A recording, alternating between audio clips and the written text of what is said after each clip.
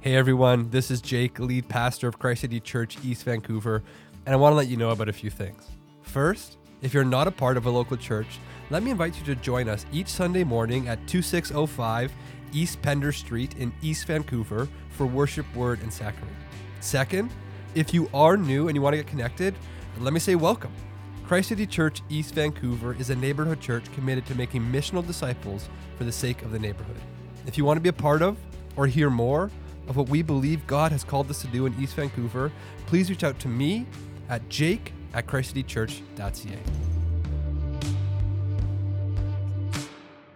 Today's reading comes from throughout the scriptures. The Lord passed before him and proclaimed, the Lord, a God merciful and gracious, slow to anger, and abounding in steadfast love and faithfulness. Let not steadfast love and faithfulness forsake you. Bind them around your neck. Write them on the tablet of your heart, so you will find favor and good success in the sight of God and man. Love is patient and kind. Love does not envy or boast. It is not arrogant or rude. It does not insist on its own way. It is not irritable or resentful. It does not rejoice at wrongdoing, but rejoices with the truth. Love bears all things, believes all things, hopes all things, endures all things. A new commandment I give to you, that you love one another. Just as I have loved you, you also are to love one another. By this, all people will know that you are my disciples, if you have love for one another. You may be seated. It is so good to be with you this morning. We're going to pray in just a second, but I want to add my welcome to Heath's welcome and the welcome of the rest of the team here. My name's Jake. I'm part of the team. I want to just double down for a second if I can. The work that Johan and the team do at 1018 is unbelievable. It's fantastic. And if you want to serve on Saturday mornings, joining in that work, email him today. Not like tomorrow or later this week. Email him today. We'd love to get you connected to that work. And so please connect with Johan on that. Would you join me in praying as we open God's Word?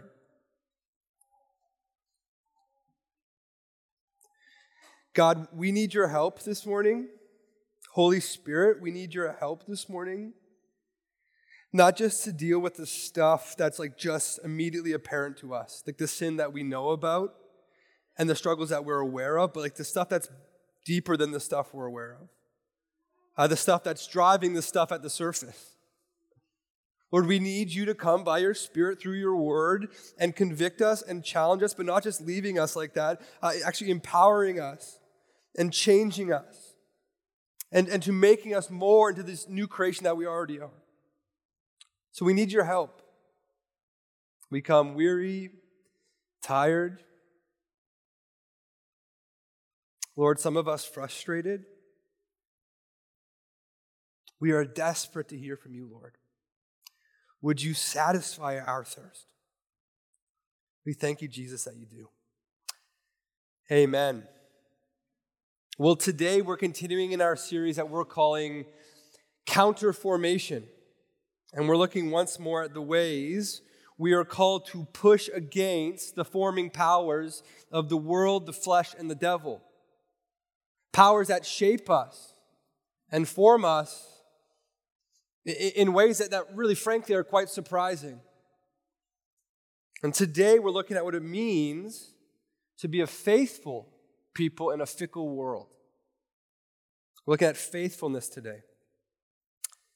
The great maxim of our day is, you know it, be true to yourself. Implied in this maxim, right, shouted from poster boards at rallies to Pixar films, is this fundamental core idea that we belong to ourselves, that we have autonomy both in body and in our future, and really ultimately with what happens in our life. It is a core value. And whether you know it or not, you ascribe to it in some shape or measure. And as such, our most pressing responsibility in this age is to ensure we are living authentic lives, lives that are true to ourselves. And anything that might get or appears to get in the way of our authenticity must go. And so, for example, if our place of work doesn't quite feel like the truest expression of ourselves, we quietly quit. We spend company work hours on side projects that are truer to us, more accurately represent us. If our friends and our family cannot be utilized as cogs in our quest for self-actualization, well, we'll find friends who can, right? Friends on the internet, at least, who agree with us. Friends who, by association, make us look good until, of course, they don't, and then we'll get new friends. And to the surprise of no one here this morning who's been part of a church for more than 20 seconds, this same spirit very much lives here. It's very much found here. We bring this fundamental belief that we belong to ourselves to the church and the relationships therein. And having begun with the presupposition that the church is just another avenue for self-actualization and self-discovery, things quickly go south, don't they? In a great little book called You're Not Your Own, author Alan Noble, he writes this. See if you can relate. He says, the great danger in allowing a community to aid you in discovering meaning is that at some point, the community is going to overstep its bounds and try to enforce meaning. Perhaps you attend a church because, in quotes, it feels like home. You appreciate that the church community shares many of your own political attitudes, right? You like the songs on Sunday. But then one Sunday morning, the pastor denounces as sin some behavior you hold quite dear. You are likely to feel betrayed by the community and leave to find one that actually, again, feels like home. So driven by this deep-seated allegiance to ourselves and ourselves alone, the result is a resounding fickleness among the people of God. Now, if you haven't picked up on it already, it's kind of a heavier sermon this morning. And so I found this meme, and I just want to show it to you because it's funny.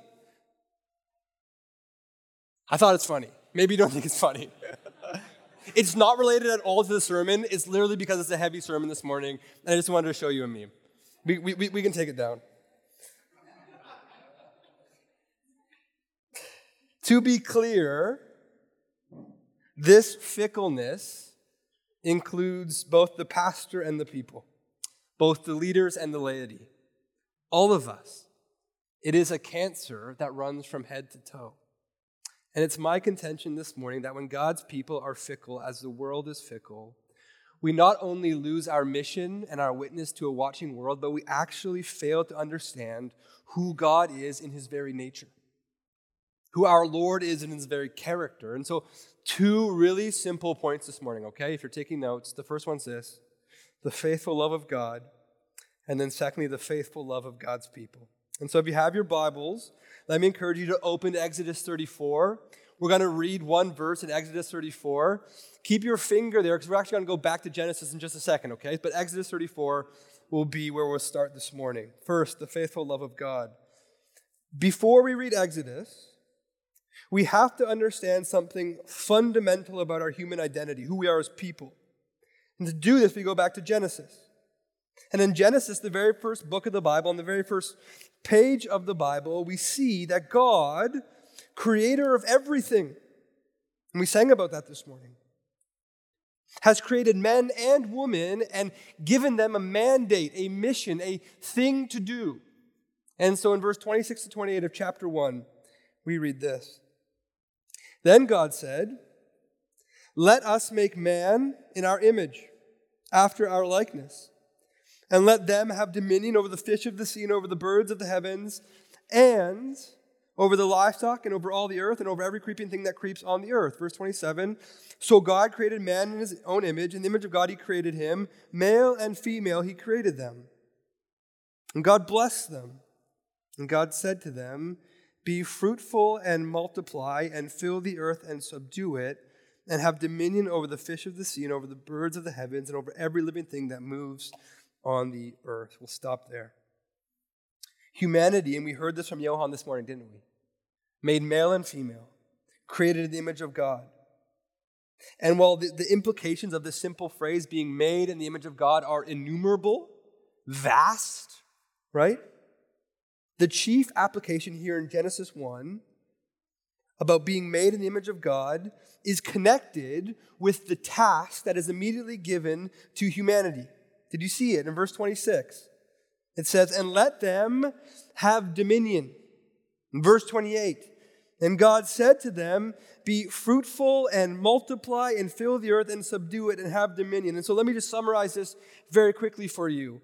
Humanity is made to be these living and moving and subduing and creating and cultivating creatures who, mystery of mystery, are God's representatives, his vice regents, that's the language, here on earth.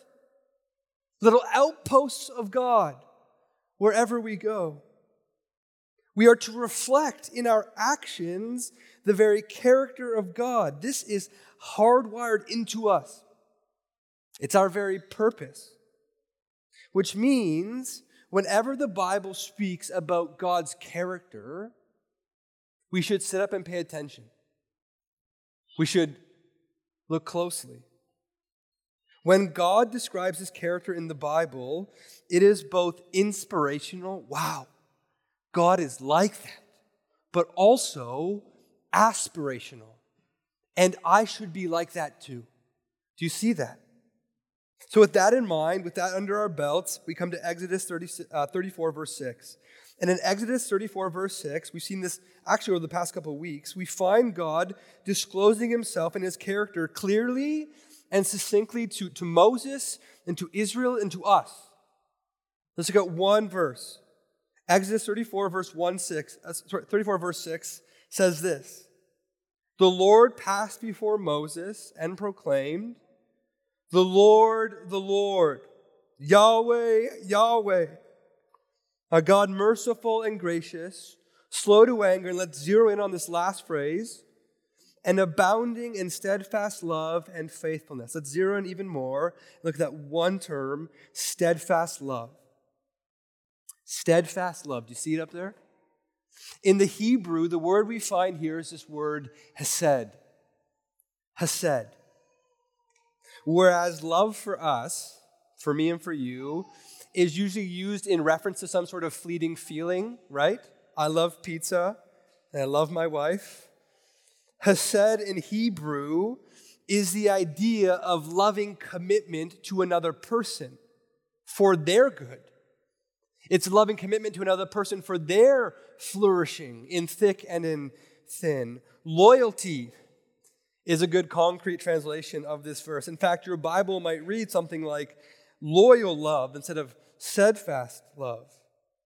Yahweh, we're told in Exodus, does not merely possess like a meager or like a satisfactory amount of loyal love. It says that he is abounding, overflowing, radiating loyal love.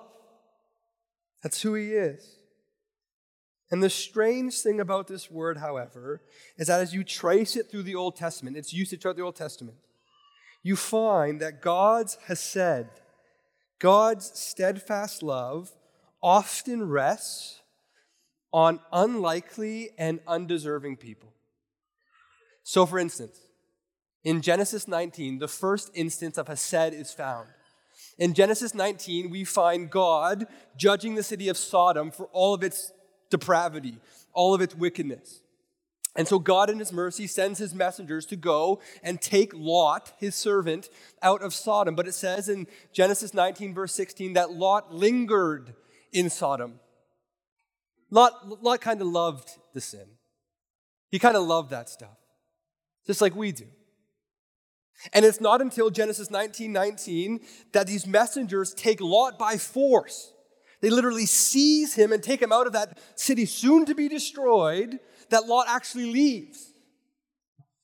Later, we're told, this act of seizing Lot against his will to save him from destruction is an act of hesed. It's the first instance of hesed in the Bible. We can skip ahead to the book of Numbers.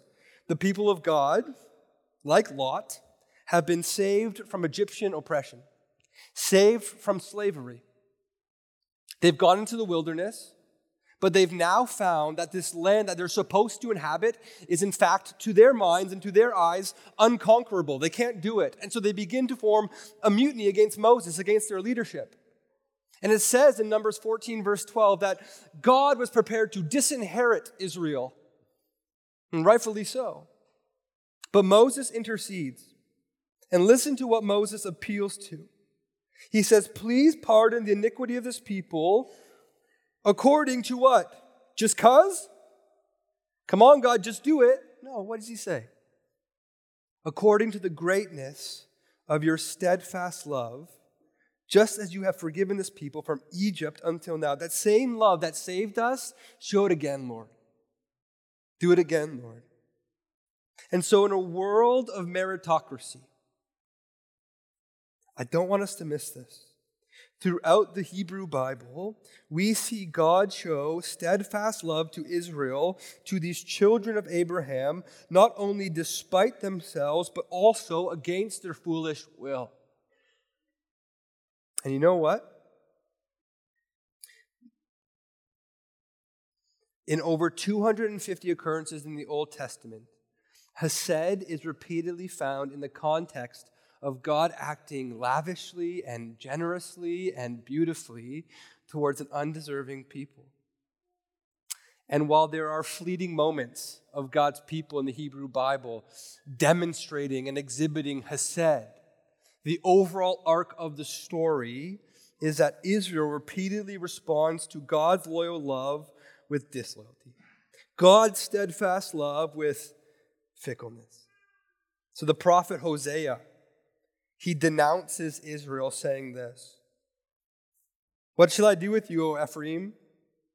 What shall I do with you, O Judah? Your love, your Hesed, is like a morning cloud, like the dew that goes away early. For I delight in faithfulness." Again, the same word, Hesed, not simply in sacrifice. I delight in acknowledging God, not simply in whole burnt offering. Israel's problem and our problem is that while God's steadfast love is like a mountain, grand and expansive and sure, our steadfast love is like the morning dew. Here one moment and gone the next. Here for a day, gone tomorrow. This reality leads one commentator, Leon Morris. He writes this, concerning this word Hesed, that in men, it is the ideal and an often unrealized one, but in God, it is the actual. So just take a moment for a second. Just take a moment. I know some of you really well. Some of you I don't know at all. Take a moment and take stock of your life. Take stock of some of your most painful hurts, things that you still are marked by and shaped by, right? The parent who acted unpredictably towards you, joyful one moment and angry the next. And the friend who betrayed you. The church that treated you like a cog in a machine only to spit you out. Are not our greatest hurts all rooted in the absence of loyal love? And yet, if we're doing an honest assessment, if we're still in that place, it doesn't take long before we see our glaring failure to show loyal love. Each one of us, because of sin, bent inwards, and proving in our actions that our greatest loyalty at the end of the day is to ourselves.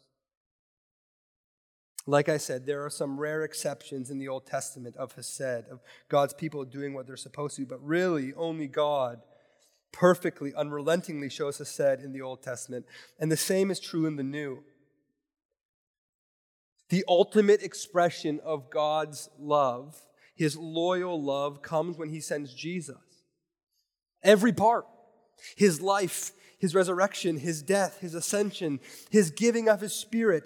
Every part of the ministry of Jesus of Nazareth, the Son of God, is rooted in the overflow of the eternal, loyal love of God. See this. The two essential components of Hesed, right? An undeserving people and an abundantly gracious and loyal God are at the center of Jesus' ministry. They haven't changed. Look at Romans 5. How does Paul explain the gospel? He says this, right? For while we are still weak, disloyal, fickle, at the right time, Christ died for the ungodly. For one will scarcely die for a righteous person, though perhaps for a good person one would dare even to die. But God shows his love, his loyal, steadfast, faithful love for us, in that while we are still sinners, Christ died for us. So here's what this means. Here's what this means. It means for all who turn from their sin and acknowledge their weakness and their ungodliness and put their faith in Jesus, you are inviting for the first time Hesed into your life. Loyal love into your life. And despite the betrayals and the flakiness that have defined your life up until this point, in Jesus you have a faithful Savior. In the words of our family's favorite children's Bible, in Jesus we see God's never stopping, never giving up, unbreaking, always and forever love. You can know that love today. It means that Yahweh's abounding Hesed is truly that, unlimited, extending even to the sending of his own Son to die in our place for our sin. We don't need to, like Moses, appeal to God's general character, right? We don't need to do that anymore. We can appeal to God's specific action in history in the person and work of Jesus and say, on the basis of that Hesed, of that loyal love, on the basis of that, on the basis of Jesus, Lord, would you forgive us? Would you pardon us? And where we want to put limits on who can receive this loyal love, Jesus says, I have come for all who would see themselves amongst the ungodly. God is full, overflowing with, abounding in loyal love. But remember, God's character in the Bible is not only inspirational, it's also aspirational. What does this mean for us? And what I want us to see next is that when we receive God's faithful love, we suddenly find that we can reciprocate God's faithful love. This is our second point. The faithful love of God's people. The problem of our unfaithfulness to God is solved in the life, death, and resurrection of Jesus. But as the New Testament makes clear, the work of Jesus and the sending of his Spirit also makes possible, miraculously, faithfulness to one another. Faithfulness in the church. Let me show you this. We can go back to the book of Proverbs in the Old Testament, and we can read what Solomon writes there. He says this. He says, this wise man, this sage, let not steadfast love, Hesed, and faithfulness forsake you. Bind them around your neck. Write them on the tablet of your heart, so you will find favor and good success in the sight of God and man. This wise person, Solomon, is saying, put on like clothing, steadfast love, and did you notice that word beside it? And faithfulness. It's this word emet. Put on Hesed and emet. Get dressed in that. And often in the Bible, Hesed and emet are found together. In fact, in Exodus 34, verse 6, we read that God is abounding in steadfast love, Hesed, and faithfulness, emet. Emet communicates a complementary idea. It communicates faithfulness, or maybe more specifically, truthfulness. The person who is faithful, emet, they do what they say they will do. They keep their word. They are not fickle, but dependable. The wise person is like God, steadfastly loving and dependable. In fact, Solomon says, they have written these qualities on the tablet of their heart. In other words, these characteristics of God are not just like ill-fitting costumes, like when my kids wear my clothes. No, we become now by the Spirit in the innermost part of our being faithful and dependable people. This happens as God sends His Spirit, and so we can go to the New Testament. We can go to the church in Corinth. And after writing a hard letter to the church in Corinth, Paul eventually writes another letter to the church in Corinth, and he commends them in regard to their changed behavior. He says, you've changed, church. You've changed in some really encouraging ways. And he attributes this to the Spirit working and giving God's people new, obedient, and soft hearts that are ours in Jesus. But look at the language he uses in chapter 3, verse 3 of 2 Corinthians. And you show, church, that you are a letter from Christ delivered by us, your example, your witness to the world, written not with ink, but with the Spirit of the living God. And see if this sounds familiar. Not on tablets of stone, but on tablets of human hearts. Paul's saying the Spirit makes it possible to be these kinds of people. And what I'm saying this morning is that we need to be these kinds of people. If so far in this sermon, we've been up here, it's like an airplane, we've been up here at 30,000 feet, like observing and soaking in and wondering at glorious and grand and lofty theological truths, we're beginning our descent now. And like every time a descent begins, there's going to be some turbulence. We're going to get uncomfortably granular this morning, hence the meme at the start. Because I think if we as a church get this, if we see that we're supposed to be like this, I think it's a game changer. I want to ask two questions this morning, two questions, one long one and one short one. First long one is this: what does this faithful look like among God's people? And then second, what happens to our mission if we don't do this, if we miss this? So first question, what does this faithful love look like among God's people? If God's character is not just inspirational but also aspirational, what does this look like for us as a church? Well, let me say this. Fickleness, as we've seen, is not only a mark of the people out there, but it's also a mark of the people in here. And all that I've said so far about God's character, if all that I've said so far about His character and what God requires of His people, and indeed what God has empowered His people to do by His Spirit, if all that I've said so far is true, then our fickleness as a church is no small thing, no just like area of growth, but our fickleness actually serves to undermine the gospel itself. What does this look like in the church? Let's get more granular. Let's continue that descent. It looks like, as alluded to by Alan Noble in the beginning, understanding the church as a place of self-actualization. It looks like us coming on Sunday and to community group and to our events and viewing the church as a place of consuming religious goods and services. Right?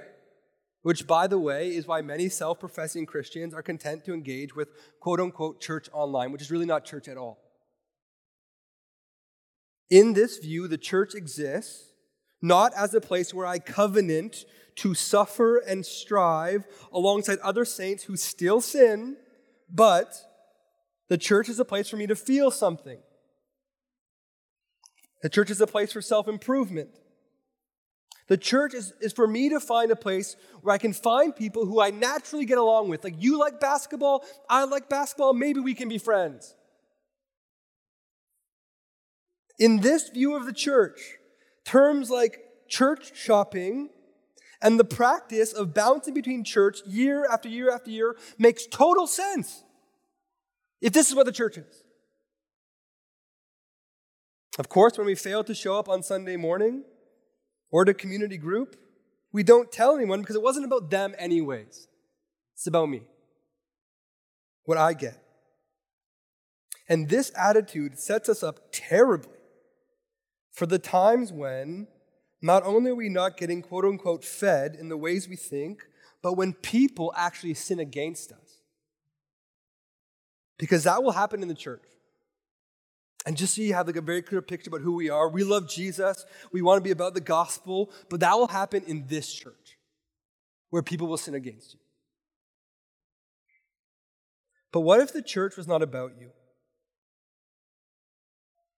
What if the church was actually a place where the steadfast, hesed love of God, the dependability of God, the emet of God, was actually practiced among its members?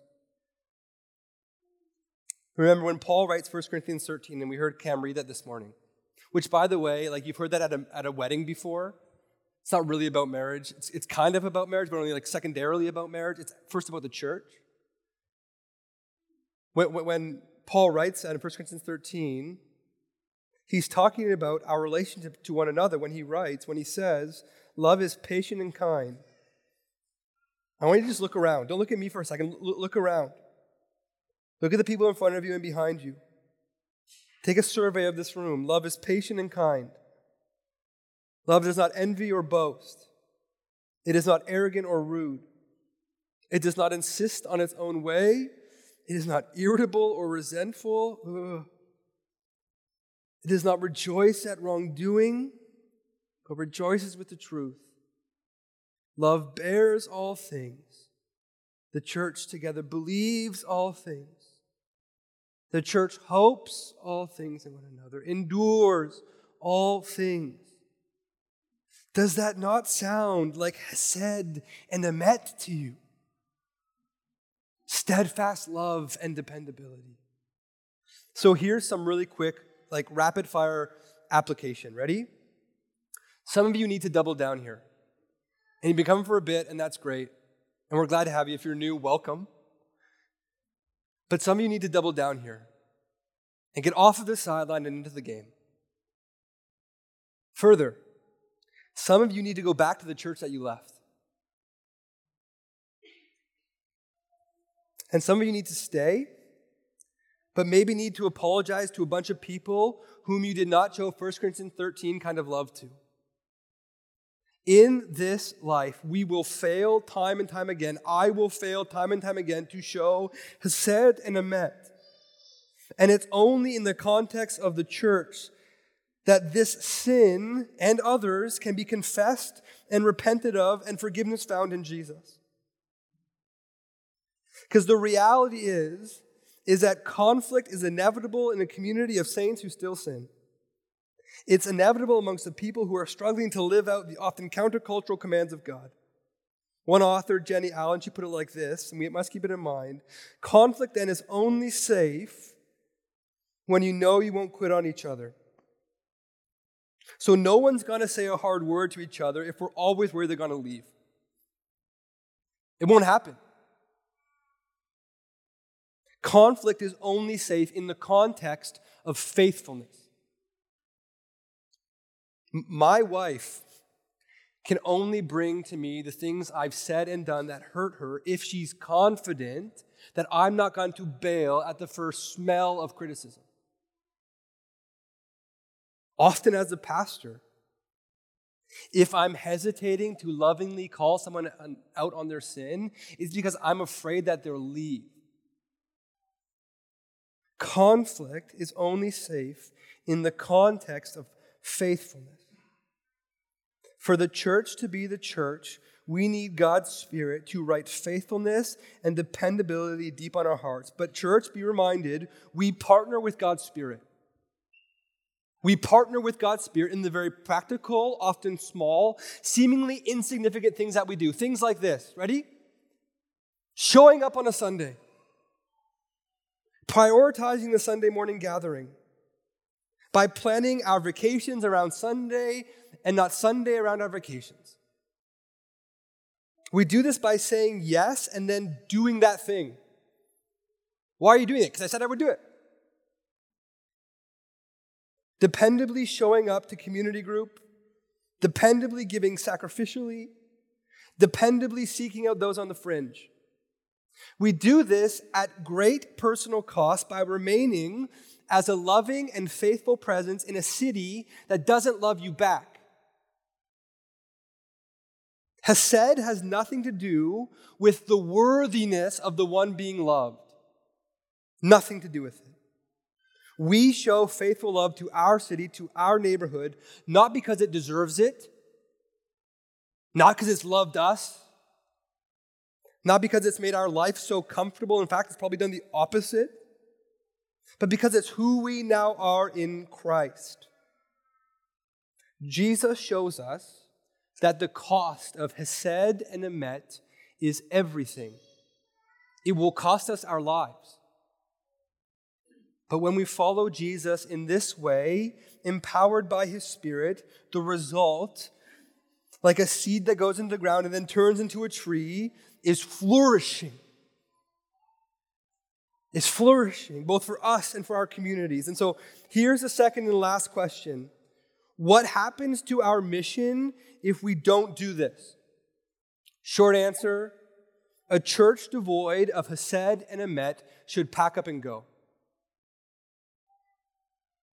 A church more interested in just sort of having a feel-good moment on Sunday with a pastor who likes people listening to him, right?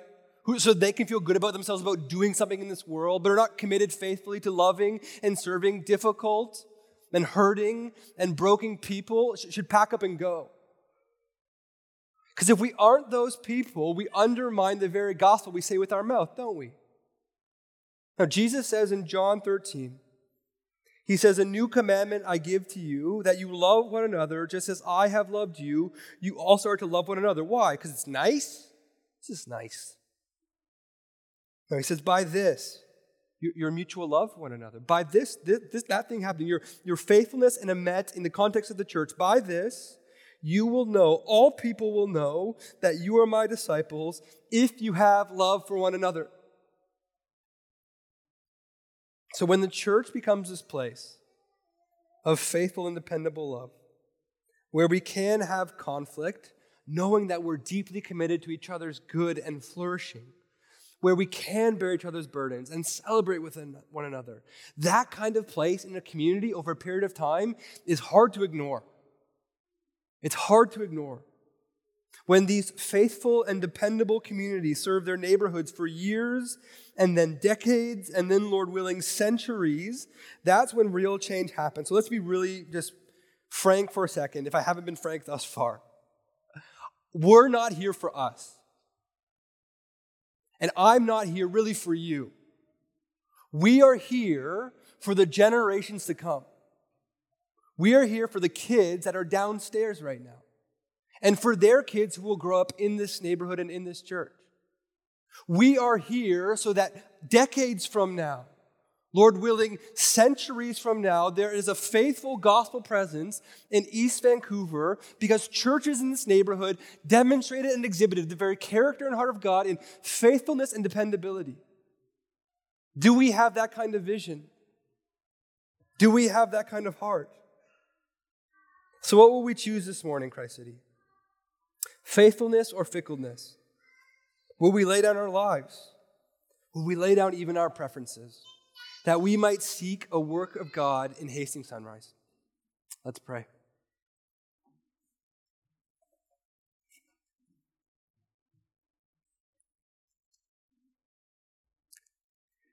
Father, help us to see you. And help us to see you specifically in relation to our own salvation. That though we were unfaithful, you were faithful. And though we could not be counted upon, you could and you were. Father, help us to see your Son Jesus this morning, our faithful and loving, dependable Savior. Lord, I pray for the person here this morning who doesn't know you, who's been hurt by the absence of Hesed and Emet in their life, Lord, that you would encounter them empowered by your Spirit, that you draw them to your Son Jesus, and that they would find for the first time in their life the rock upon which to build everything they do. That they would turn to Christ and believe in Christ. Father, would you help us to be, as a church in this neighborhood, a faithful and dependable people for generations to come? Would you lead those kids downstairs to saving faith in you? Would they then go as laborers into the harvest, and would they lead many in this neighborhood to come to know you and believe in you? Lord, we want to be all about what you're all about. So where we're scared and where we're apprehensive, Lord, would we step out in courage? Would we step out in faith, knowing that because of the work of your Son Jesus, your love will never leave us, your love will never forsake us, and will always go with us. We will see your goodness in the land of the living. Lord, help us now as we respond, and fill us with your Spirit. Amen.